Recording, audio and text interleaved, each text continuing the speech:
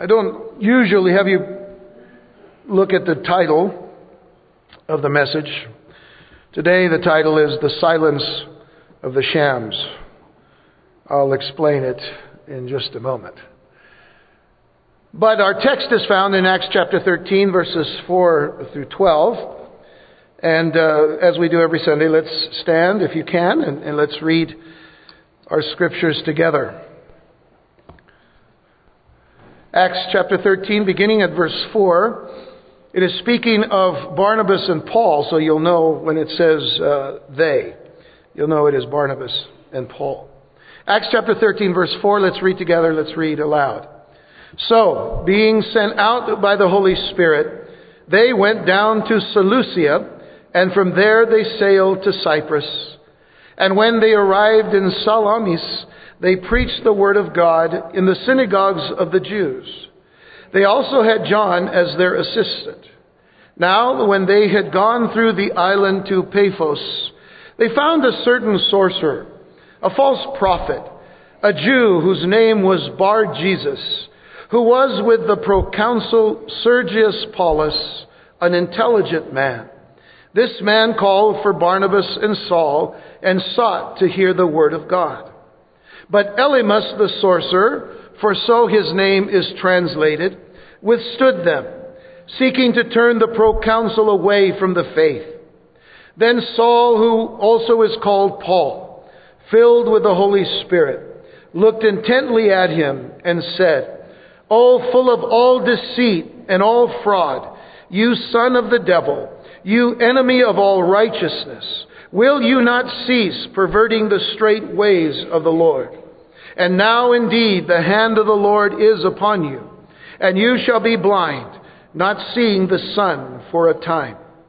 And immediately a dark mist fell on him, and he went around seeking someone to lead him by the hand. Then the proconsul believed when he saw what had been done, being astonished at the teaching of the Lord. Shall we pray? Our Father and our God, we thank you and bless you for the wonderful opportunity and the privilege, Lord, of opening your word today.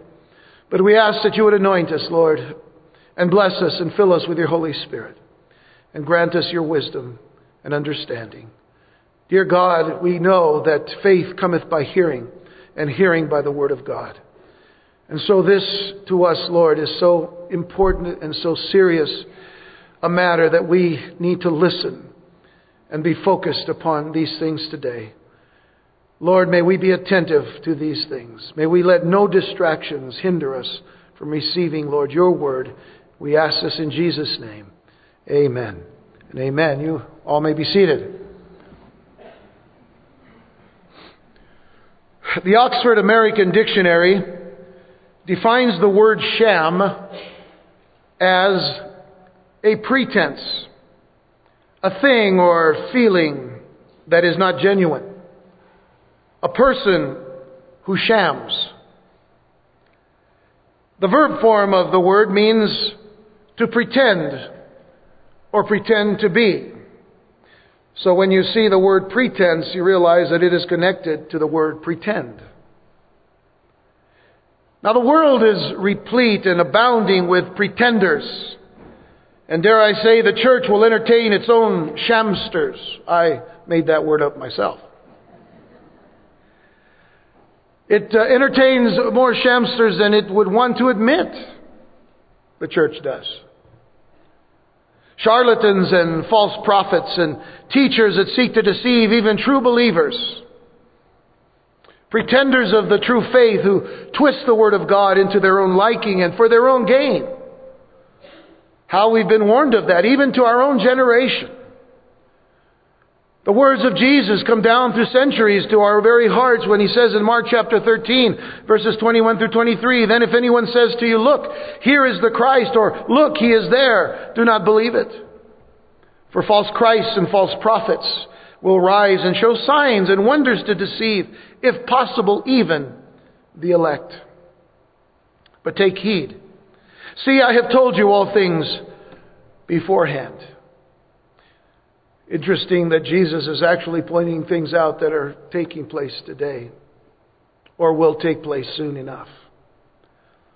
In Acts chapter 20, when Paul is preparing to leave the area where Ephesus is and head off to Jerusalem, he gathers the Ephesian elders in Miletus. And one of the things that he says to them in Acts chapter 20, verse 28 and following, he says, therefore, he says, take heed.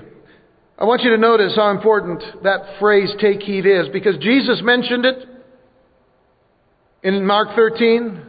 Take heed, listen, watch, be careful, be aware, be awake, be wise, take heed. And Paul says, therefore, take heed to yourselves.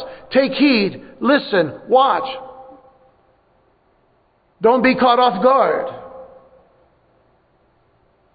He says, take heed to yourselves and to all the flock among which the Holy Spirit has made you overseers, to shepherd the church of God, which he purchased with his own blood. For I know this, that after my departure, savage wolves would come in among you, not sparing the flock. Also from among yourselves, men will rise up, speaking perverse things, to draw away the disciples after themselves, twisting the word of God. That's what it means to speak perverse things. To twist the meaning and the understanding of God's word. Take heed, he says. And in Jude, which is a one-chapter letter by the half-brother of Jesus, Jude, verses 16 through 19, he writes, these are grumblers. Speaking of the same sort, of the same type. He says, these are grumblers, complainers, walking according to their own lusts, and they mouth great swelling words, flattering people to gain advantage. But you, beloved, remember the words which were spoken before by the apostles of our Lord Jesus Christ. How they told you that there would be mockers in the last time who would walk according to their own ungodly lusts. These are sensual persons. Interesting, the word sensual persons.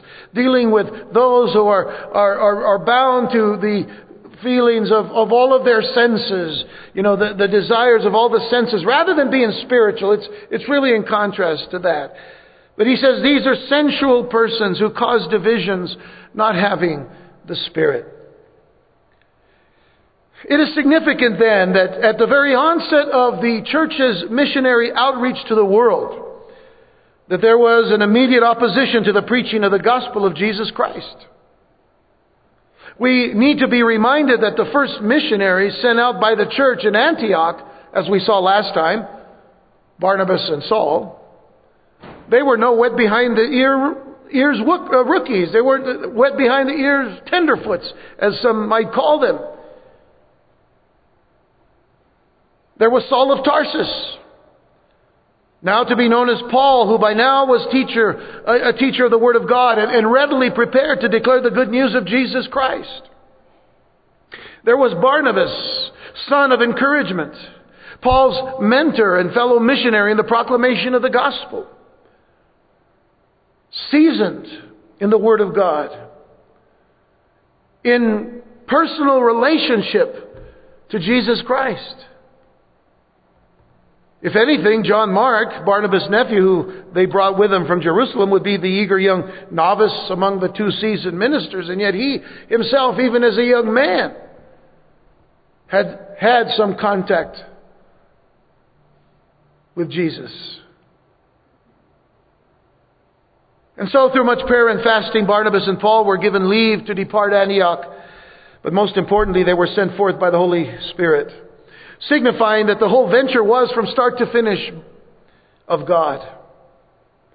This missionary journey was of God, not of man.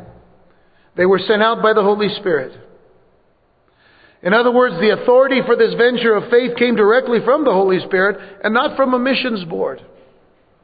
I think that's important for us to know in these days and times. And it's evident that the Lord would supply all their needs. We don't see any offerings taken or anything. They just send them out. God would supply their needs.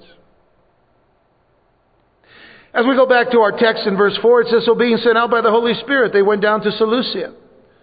Seleucia wasn't very far from Antioch there in Asia Minor, and it was actually on the coast, and that's where they could take ships to other places. And so they went down to Seleucia, and from there they sailed to Cyprus. And when they arrived in Salamis, they preached the word of God in the synagogues of the Jews, which implies that they didn't just go to one place, but went to many places. The synagogues, it says. And then we're told that they also had John as their assistant. Verse 6 says, now when they had gone through the island to Paphos, they went from the eastern side of Cyprus all the way to the western side. They found a certain sorcerer, a false prophet, a Jew whose name was Bar-Jesus, who was with the proconsul. In other words, he was side by side. He was at the very right hand of the proconsul, Sergius Paulus, an intelligent man. A prudent man, it says. Interestingly enough, this proconsul gives us an indication of the kind of government that the island of Cyprus had. It was certainly under Roman rule, but those who were under a proconsul did not need military authority, as they did in Judea. So a proconsul was really the kind of the governor over the whole place without military aid. So who he has next to him is important. It says that it was this false prophet named Bar-Jesus. Now, Sergius Paulus, it says at the end of verse 7, this man called for Barnabas and Saul, and he sought to hear the word of God. So with that in mind, if there is one thing that should be foremost on our minds as we set off on this first missionary journey of Barnabas and Paul, if there's one thing that should be foremost on our minds, it is that Christianity is a missionary faith. Christianity is a missionary faith. And that not just for people to be raised up, individuals or families to be raised up as missionaries. The very Christian life is to be a missionary faith. It has been said that we either evangelize or fossilize. We either evangelize or we as the church fossilize. And it makes you wonder for just a moment. You know, we hear of what's taking place in Great Britain, in particular in England and in London, and how many of these great churches that have existed for centuries are closing down. And a lot of those churches are closing down, and Muslims are buying them and building up mosques in their place. And at a certain time, England was the very key missionary country, sending out missionaries to all parts of the world, using the very fact that they had become an empire that had stretched out through most of the world. But the Word of God went out. But what has happened since? They became so focused within that they did not evangelize. Therefore they fossilized and became dead. You see, ours is a message of such urgency and significance that it must be told to the nations. I mean, this certainly was the commission given to the disciples of Jesus before His ascension. We read in Matthew chapter 28, that great passage of the Great Commission, verses 19 and 20. Go therefore, Jesus says, and make disciples of all the nations, baptizing them in the name of the Father and of the Son and of the Holy Spirit, teaching them to observe all things that I have commanded you. And lo, I am with you always, even to the end of the age. Amen. And I think it's so significant that He says, I will be with you to the very end of the age. And so this particular missionary journey was the work of pioneers. Barnabas and Saul were pioneers. They were treading on untapped fields to plow and to plant them to reap the first fruits of the gospel harvest in other lands. A true missionary outreach.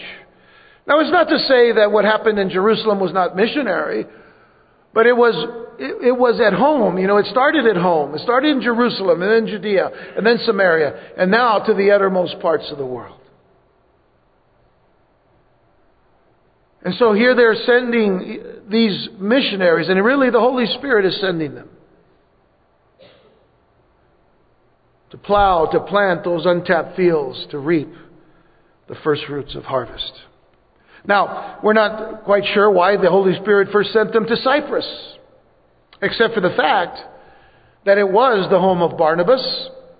You go back to chapter 4 and you read about Barnabas there at the end of chapter 4. It mentions a man named Joseph of Cyprus. He was the man that they called Barnabas because he was the son of encouragement. That was his character, and so they named him that, Barnabas, son of encouragement. But his real name was Joseph, and it says that he was from Cyprus. So he's going home in essence. And that serves as a reminder that we aren't to forget our witness at home. We aren't to forget that witness within our very own home. Ministry should always begin there. It began there for the Jews in Jerusalem, as I said before. And then it spread out from there. But it always began at home.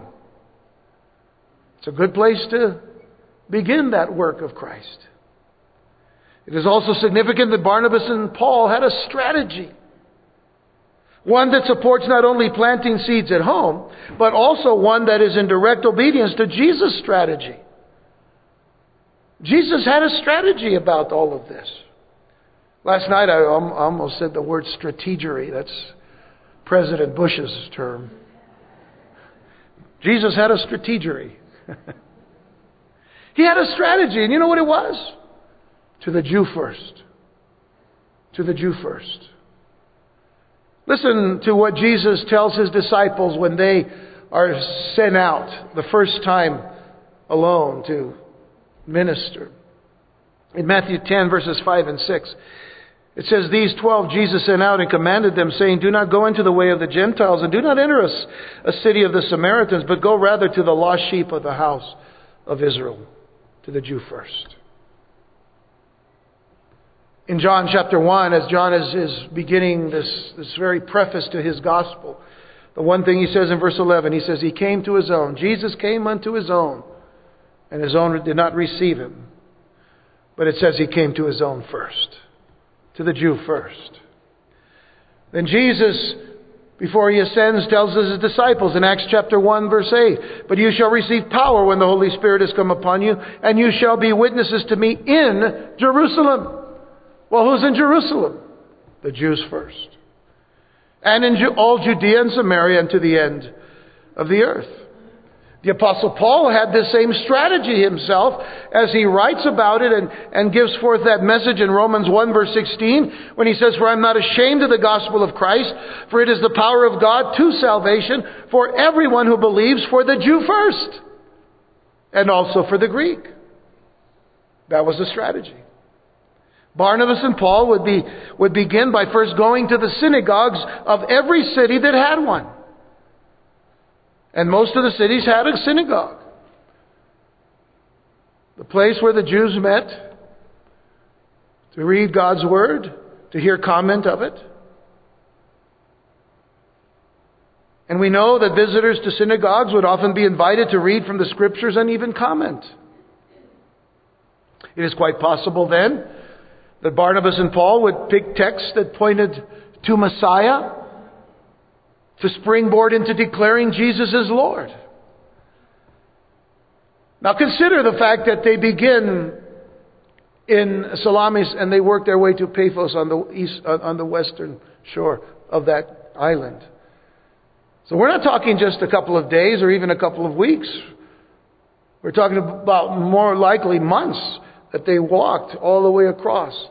But everywhere they went, they stopped in synagogues first. And along with them was John Mark. In verse 5, he is labeled as their assistant or minister. That word in the Greek is a term, a nautical term actually, used on ships of the time. Literally, it meant an oarsman or a rower on a ship. A galley slave. You all seen the old movies, the ancient movies of the slaves that were underneath the boat and they had the oars and they're all doing this and they're all sweaty and stinky, and you can imagine what it was like under there. They were literally subordinate to the leaders because the masters themselves were up above and they were underneath. And that's the word that is used for John Mark here as an assistant. It refers to one who serves in a subordinate capacity. Someone under orders. But you would have to think that it isn't the same way in the church as it would be in the world. Because as I said before, Mark may have offered Barnabas and Paul valuable first-hand information about Jesus to them. From his experience as a young man at the time that Jesus was suffering and then, of course, eventually crucified and would die. As a matter of fact, this John Mark would be the one who would write the Gospel of Mark and use as much of the information that he had received from someone else he had served under, and that would have been Peter. So much of the Gospel of Mark is from Peter's perspective. But with all of that in mind, John went as an assistant. He went to serve, simply to serve. And by the way, assistants, I heard this, assistants are great unless you have to assist them. So it's probably good that when you feel the calling of an assistant or a servant or a minister, that's what you do. You serve. And it's great when you do, unless, you've gotten to a point where you're no longer doing what God's called you to do. Therefore, people are now having to serve you. And that's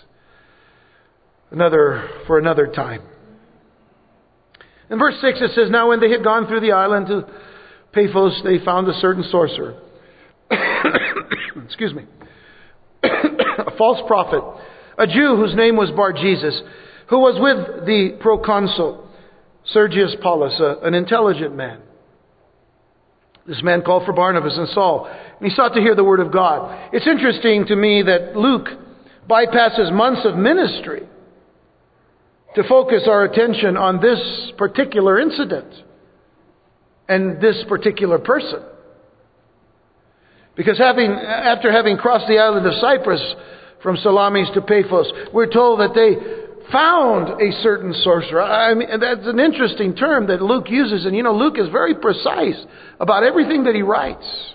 He was a physician. He was a doctor. So he deals with detail. And it says that they found this certain sorcerer. Actually, a magician. From the word magos, we have the word magi from that word. As a matter of fact, that would be the singular of the word magi, magos. And that is the word that is used for sorcerer. The sorcerers at that time were, of course, also considered wise men because they were the ones who actually mixed science with the occult, integrating any and all knowledge discovered. It's no wonder then that he is probably at the right hand of this man who's seeking some kind of knowledge, some greater knowledge spiritually. This is supposed to be a wise man. But this wise man was mixing science with the occult. It was as if he was not only an astronomer, but he was also an astrologer. He wasn't just a chemist who messed around with, things that might help people. He was also into alchemy. Brings to mind the word pharmakia in the Greek word that is used for certain types of witchcraft and all. That word is where we get the word in the English, pharmacy. But in those days, it was used more in terms of witchcraft and that kind of the occult. But what we don't want to overlook is that this sorcerer was a false prophet. It is labeled as a false prophet, and that he was also a Jew, whose name was Bar-Jesus, which literally means son of Joshua or Yehoshua, son of. And some commentators have said that particular designation means that he may have been a kind of a superficial or not a truly committed follower, but a follower somewhat of Jesus himself. And that's possible, but I'm not quite sure about that when we look at this whole story. The fact that he was a false prophet, in other words, he was a sham artist, he was a religious pretender, tells us that he claimed authority from God that he had not truly received. He claimed authority from God that he had not truly received. That is a false prophet. The fact that he was in Paphos, a city known for its immorality and its worship of Venus, the goddess of sexual love, tells us somewhat of his own personal agenda. Much as Jude described in his short letter. And again, I point you back to Jude in verses 4 and 8, where in verse 4 it says, "For certain men have crept in unnoticed, who long ago were marked out for this condemnation. Ungodly men who turned the grace of our Lord into lewdness." And by the way, the word lewdness there is a word that is describing filthiness in sexual immorality. Filthiness. He says they turned the grace of our God into filthiness and lewdness and deny the only Lord God and our Lord Jesus Christ. And if you jump down to verse 8 in Jude, it says, "Likewise also these dreamers defile the flesh." And once again, that defiling has to do with things that are connected to sexual immoral activity. Not only do they defile the flesh, but they reject authority. By the way, that is rejecting true authority, and speak evil of dignitaries. Now that little phrase there, if we were to study it even closer, was dealing with speaking evil of dignitaries, that of principalities and powers that are unseen. With all that in mind, this sorcerer had crept into the graces of this Roman proconsul Sergius Paulus, who was described as a prudent and an intelligent man, who was obviously seeking spiritual truth, who when he heard about the ministry of Barnabas and Paul, he sought them out to hear what they had to say. The one thing that we know that Sergius Paulus didn't have, because he didn't have the knowledge of Christ at that point in time, was that he didn't have discernment about this person named Elymas or Bar-Jesus. But it brings to mind, when we consider Sergius Paulus, is that people are hungry for spiritual things even today. People are desperately hungry for spiritual things today. But it's where they're looking, and it's what they're looking into, that is the concern. A few years ago, we were dealing in the church with the New Age movement, which really wasn't anything new. All it was the old lie, just packaged in a new way. The old lie that goes all the way back to Genesis chapter 3, where the devil, in the form of this serpent, deceives Eve. And the lie itself is that questioning of what God had to say. Did God really say what He said? Did God really mean what He said? And that's the lie that is going on even today. Does God really hate sin so much? I mean, look at what's going on in the world. Can't we have a little fun? Can't we do whatever we want? Aren't we supposed to be free to be whatever we want? And I want to worship God, but I also want to go do all of these other things. That's the lie. You see, God never changes. God's Word never changes. God's law hasn't changed. The Bible says that Jesus Christ is the same yesterday, today, and forever. But people are hungry for spiritual things. There will be people around us who will sooner or later seek to hear the Word of God through us. And when they do, guess what happens? The interruptions and the distractions will come fast, and they'll come furiously. Have you not already experienced that? I mean, how many times have we been in a position where we're speaking to someone about the Lord Jesus and we just don't want anything to get in the way? Then phones start going off. That person's phone starts ringing. You know, the buzz goes on. And, oh, excuse me, hold on. Or somebody else comes into the picture, and then all of a sudden they want to add their 2 cents in, and it just throws everything off as you're trying to tell somebody about Jesus. Happened to you? Happened to me? Happens to me? Am I alone here? Anybody else? We've gone through it? Anybody here sharing the love of the Lord Jesus with anybody? Do you understand what I'm saying? Okay, good. I'm glad to know that. All right. Those interruptions come. This is what Bar-Jesus has become. The great interruption and distraction of Satan himself. Let's read on so you'll understand this. Verse 8. But Elymas the sorcerer, for so his name is translated, withstood them, seeking to turn the proconsul away from the faith. He not only was a distraction, he was one who was actively wanting to turn the proconsul away from the faith of Christ.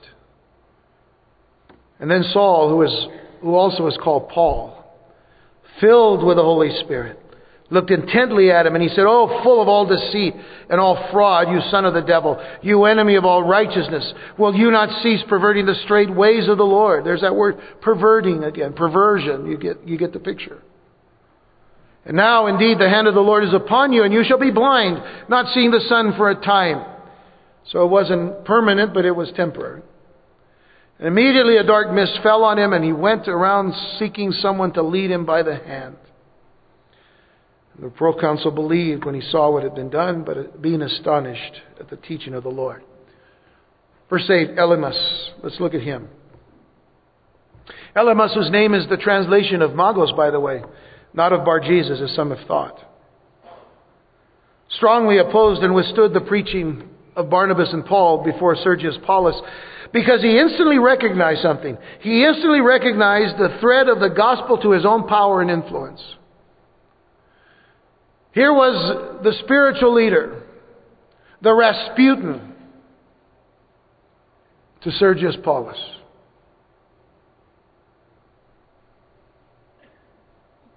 And he saw Barnabas and Paul as a threat.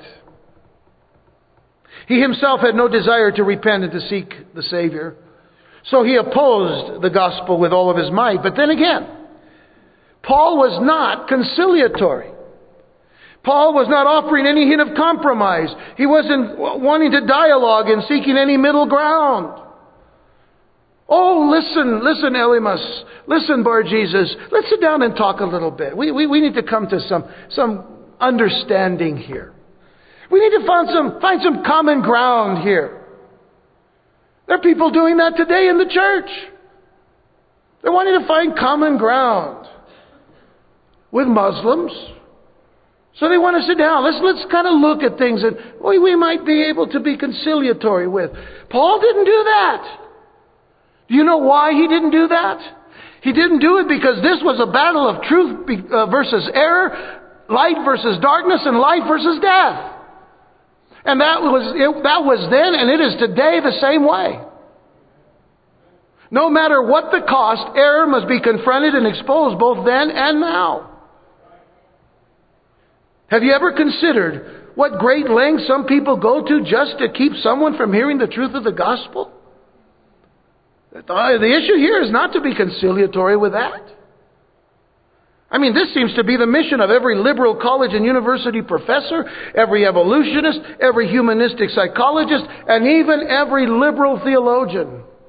Those of you who were here a couple of weeks ago when Gail Irwin was speaking, and he talked about his experience in his own college, which was supposedly a Christian college, and yet there were theologians that were trying to draw him away. They didn't do it. They failed. But how sad that these people want to keep people from the truth of the gospel of Jesus Christ. And they are actively and vigilantly opposed to it. But I want to tell you that the key to this whole passage that we're reading today is found in verses 9 through 11 of our text. And in particular, verse 9. Then Saul, who also is called Paul, filled with the Holy Spirit. There's the key. Paul was filled with the Holy Spirit. And I have to add that Barnabas was also. But because it was Paul who was speaking, Luke says Saul was also known as Paul, being filled with the Holy Spirit, looked intently at him and he said, "O full of all deceit and all fraud, you son of the devil, you enemy of all righteousness, will you not cease perverting the straight ways of the Lord? And now indeed the hand of the Lord is upon you, and you shall be blind, not seeing the sun for a time." And immediately a dark mist fell on him. And he went around seeking someone to lead him by the hand. Folks, Hollywood has nothing on the Bible. You know, they may have the graphic computers and all of that, but man, when it says a dark mist fell on this guy, that's what happened. And you didn't have to computerize it. And this guy went blind. By the way, what a fine way of making friends and influencing people. Paul's method. It was better than Dale Carnegie's, wasn't it? Oh, full of all deceit and all fraud, you son of the devil. I mean, it was also a great way of ending up dead or in a dungeon. I mean, this guy is a second in command there with Sergius Paulus. But this was not a time for Paul to mince words. Because 2 souls were at stake. 2 souls, not one.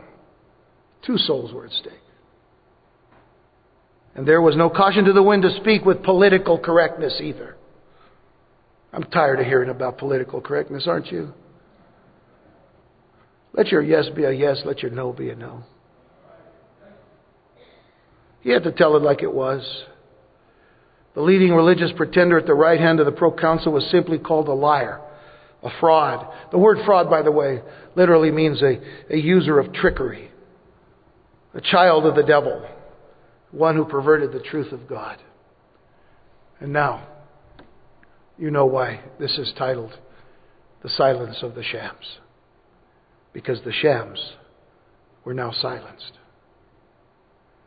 It's so clear here that Paul used spiritual discernment and was obviously operating in the gift of faith to rebuke and to pronounce judgment because he was filled with the Holy Spirit.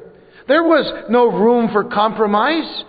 Although Paul would be a target by critics for being judgmental, I used to hear it too when I first came to the Lord. I'd be sharing, about Jesus with some people in college, and they would say, "Oh, you know what? I just think Paul was just he was just and these are their words, a male chauvinistic pig."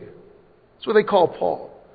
Because of the things that he wrote about women and all of that, And so, he look at him, look at the words that he uses here, look at the words that he uses there.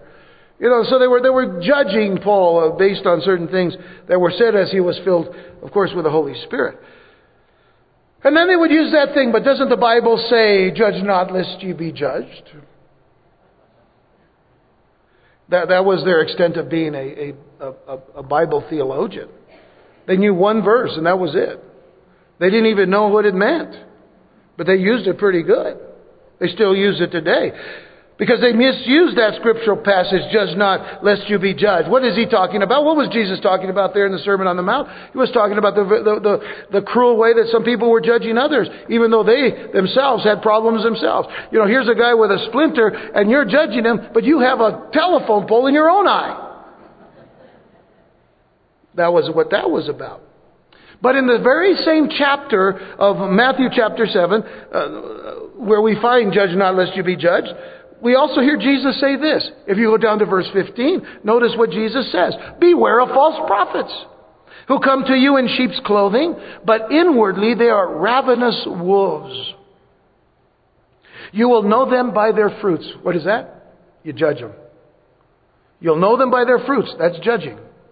Proper judging. You'll know them by their fruits. "Do men gather grapes from thorn bushes or figs from thistles?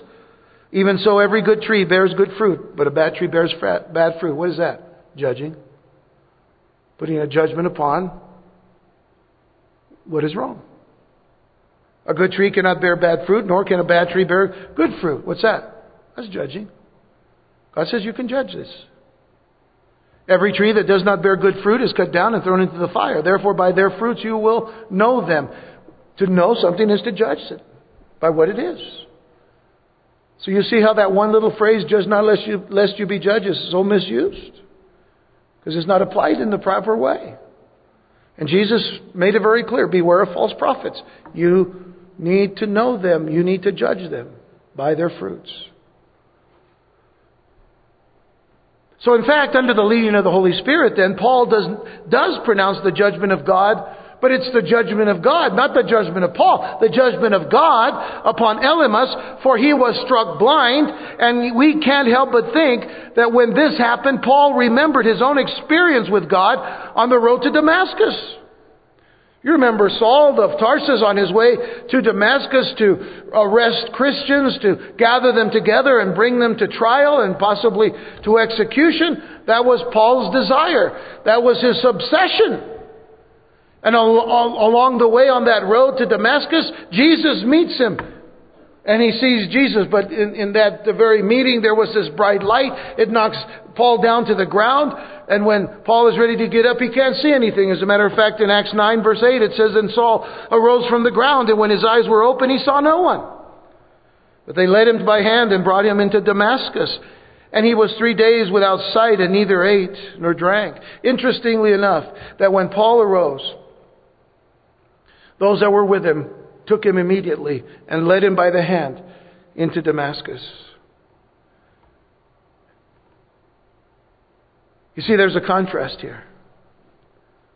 When Elymas was struck, he was looking for somebody. He was looking. He was grasping. Paul didn't have to grasp. He had met Jesus, and Jesus prepared for him his helpers. Elymas looked around. It's the way the world is today. They go blind and they get blinder. And they go searching and looking for someone. But nobody's there. Those who are resistors of God are blind spiritually. And so God only gave Elymas a physical blindness to correspond with his spiritual blindness. But the sad thing is that we never hear of that sorcerer repenting, as Paul did. Now, some have thought Paul to be too harsh here as well. But then again, remember that the eternal destiny of the proconsul was at stake. And really, the eternal destiny of both those men were at stake. But the results are clear. When you look at verse 12, it says the proconsul believed. When he saw what had been done, being astonished at the teaching of the Lord. Now, this is amazing, folks. Listen carefully. He believed when he saw what had been done, being astonished at the teaching of the Lord. What was it that the proconsul saw? Well, first of all, he saw the courage of Paul, a man of conviction and bold in his belief, one willing to take a stand for what he believed. Secondly, he saw the just and proper result of Elymas' sin. It makes me wonder what would happen if more people saw how much trouble sin gets them into, so that they might run after the things of God a whole lot harder. It makes me wonder. See, people don't look at the things that they do today as sin, so they don't realize that there's consequences. The breaking of law, in fact, is sin. But people are breaking the law every day. Look at the newspapers. Look at the news. What's a couple of hours in the clink? Somebody will get me out. See, that's the attitude. A few years ago when there were this rash of carjackings in Miami, Florida, it was at a time when vehicles coming out of rent-a-car places, were very well marked, and so they would target them, and these young people were killing people for the cars. When they'd arrest them, they'd take them in, and you'd see them on the TV, and they showed no remorse whatsoever. There was no moral compass. Either it had been lost or it had never been there to begin with. What's happened with our society?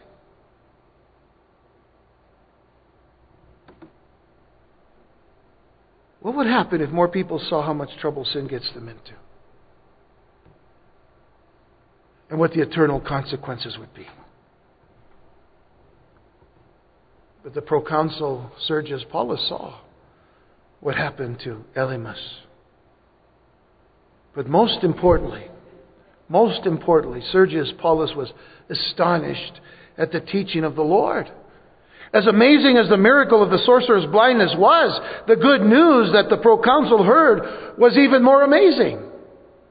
He was literally shaken violently out of his complacency. What is complacency? I've often heard sermons, and I've even preached them myself, about getting out of that complacent situation in our lives and start serving the Lord as God has commanded us to. Complacency literally is smugness, to be smug about things, to be self-satisfied and even self-confident and self-righteous at the same time. That's complacency. Sitting back without a care in the world. It's somebody else's problem. It's somebody else's world. It's somebody else's mission. It's somebody else's cause. That's complacency. But Sergius Paulus was shaken out of that by the preaching of Paul and Barnabas. And God would not have us merely put our faith in miracles. He saw also what happened to Elymas. But God would not have us merely put our faith in miracles. It wasn't the sign, but it was the Scripture that struck the blow that opened his heart. Not the sign, but the Word of God. That's what opens our hearts. And if anything, the miracle was evidence to Sergius Paulus that Barnabas and Paul were servants of the true God, and they preached the true message of salvation. You see, in the words of Hebrews chapter 2, verses 1 through 4, it says, therefore we must give the more earnest heed to what? To the things we have heard. I wanted to hear it. The more earnest heed to the things we have heard, lest we drift away. For if the word spoken through angels proves steadfast, and every transgression and disobedience received a just reward, how shall we escape if we neglect so great a salvation, which at the first began to be spoken by the Lord, and was confirmed to us by those who heard him, God also bearing witness both with signs and wonders, with various miracles, the gifts of the Holy Spirit according to his will. They were just the evidence. But it was the Word spoken, the Word that was heard. Romans 10 verse 17, we know this. So then faith cometh by hearing, and hearing by the Word of God. And what is the gospel then? What is the gospel? Go up a few verses earlier in Romans 10. Go up to verses 9 and 10. Listen to what Paul says when he says that if you confess with your mouth the Lord Jesus and believe in your heart that God has raised him from the dead, you will be saved. If you confess with your mouth the Lord Jesus and believe in your heart. From what? From what you've heard. For with the heart one believes unto righteousness, and with the mouth confession is made unto salvation. What is the gospel of Jesus Christ? Paul makes it very clear to us in 1 Corinthians 15 verses 3 and 4. For I delivered to you first of all that which I also received, that Christ died for our sins according to the Scriptures, and that he was buried, and that he rose again the third day according to the Scriptures. He goes on to describe the number of people that were witnesses of these things, and witnesses of Christ risen from the dead. But the clear gospel is given to us that Christ died for our sins according to the Scriptures, that he was buried, and that he rose again the third day according to the Scriptures. That is what needs to be heard. That is what needs to be spoken. That is what needs to be received by the people that we know are in darkness, that we know are dead in their trespasses and sins. So you go back to the thought that if you confess with your mouth the Lord Jesus and believe in your heart that God has raised him from the dead, you'll be saved. Why? Because you have heard the gospel. And you respond to it. For with the heart one believes unto righteousness, and with the mouth confession is made unto salvation. And it brings us to the very reason why. Verse 17 of Romans 10. Faith comes by hearing, and hearing by the Word of God. It wasn't the miracles that would save anyone. It wasn't being a witness to miracles. People saw Jesus feed over 12,000 people with a little boy's lunch. But Jesus said to them, but you know what? That's all you want. You just want that bread. He says, I am the bread of life. The miracle only brings you to want more of the miracle. I came to give you eternal life. And Sergius Paulus believed. And how did he believe? Astonished at the teaching of the Lord.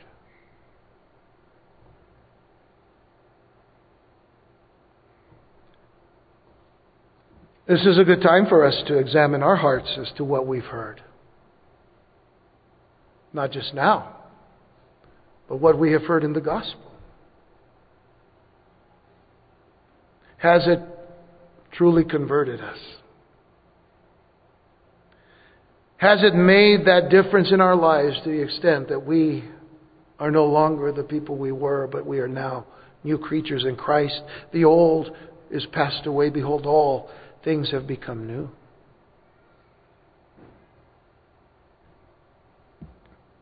Is it any wonder that the apostles would encourage us to examine ourselves to see that we're in the faith, even as we are already called Christians or believers? Examine yourselves. This whole lesson here teaches us a number of things. Certainly it tells us that we who are believers need to be filled with the Holy Spirit to be able to counter that false, that sham, that non-genuine word that many people have today, and recognize error for what it is. It's a lesson to us to be uncompromising with the Word of God. It's also a lesson for us to know that when we go out in the mission field that God has called us to, that He said, I'll be with you, and I'll never leave you, nor forsake you. But I'll be with you always, even to the end of the age. He wasn't talking about the end of a place. He says to the end of the age, speaking in time.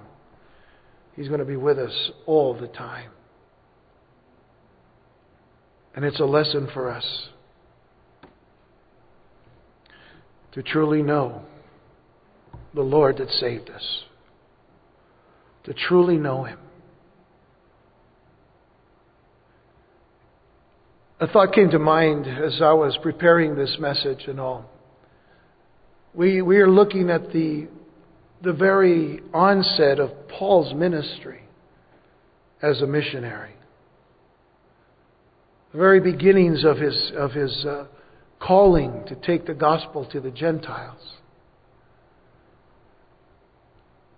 But it also brought to mind the end of Paul's ministry.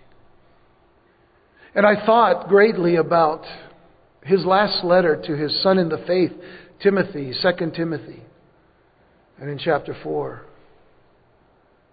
I thought about the things that Paul was requesting as he was there in a dungeon, in a prison, awaiting his execution. From beginning to end, Paul was faithful to the gospel of Jesus Christ. In the end, Paul would mention the few that would have been with him for a time, but then left him, abandoned him, forsook him. He said, only Luke is with me, the writer of the book of Acts, by the way. Only Luke is with me. And he makes a request to Timothy to bring him his cloak, his parchments, his books, and for Timothy to come himself. And you would think he's lonely. He wants fellowship. Who doesn't want fellowship in times like that? But that's not what it was all about. Because you see, what stands out the most about Paul in his last days is that he said, I have fought the good fight. I have finished the race. And he says, I'm being poured out, but I have finished the race well. He began well, as we saw in this passage, and he ends well. And I want that to be an encouragement to you as believers in Jesus Christ as we look to the day of Jesus approaching. Jesus is coming again. You know, we sang about that in that new song today, Jesus Come. It's the cry of every believer, Lord Jesus, come quickly. Maranatha, Lord Jesus, come quickly. But until He comes, will we finish well the race that is set before us. And even if we have opposition, will we stand true? Will we stand strong? Will we be uncompromising? It's taught me some things. I have to take a stand about some things in my life and with people in my life. Has it spoken to you the same way? God's Word is true. Let's take heed. Let's finish well. Let's pray.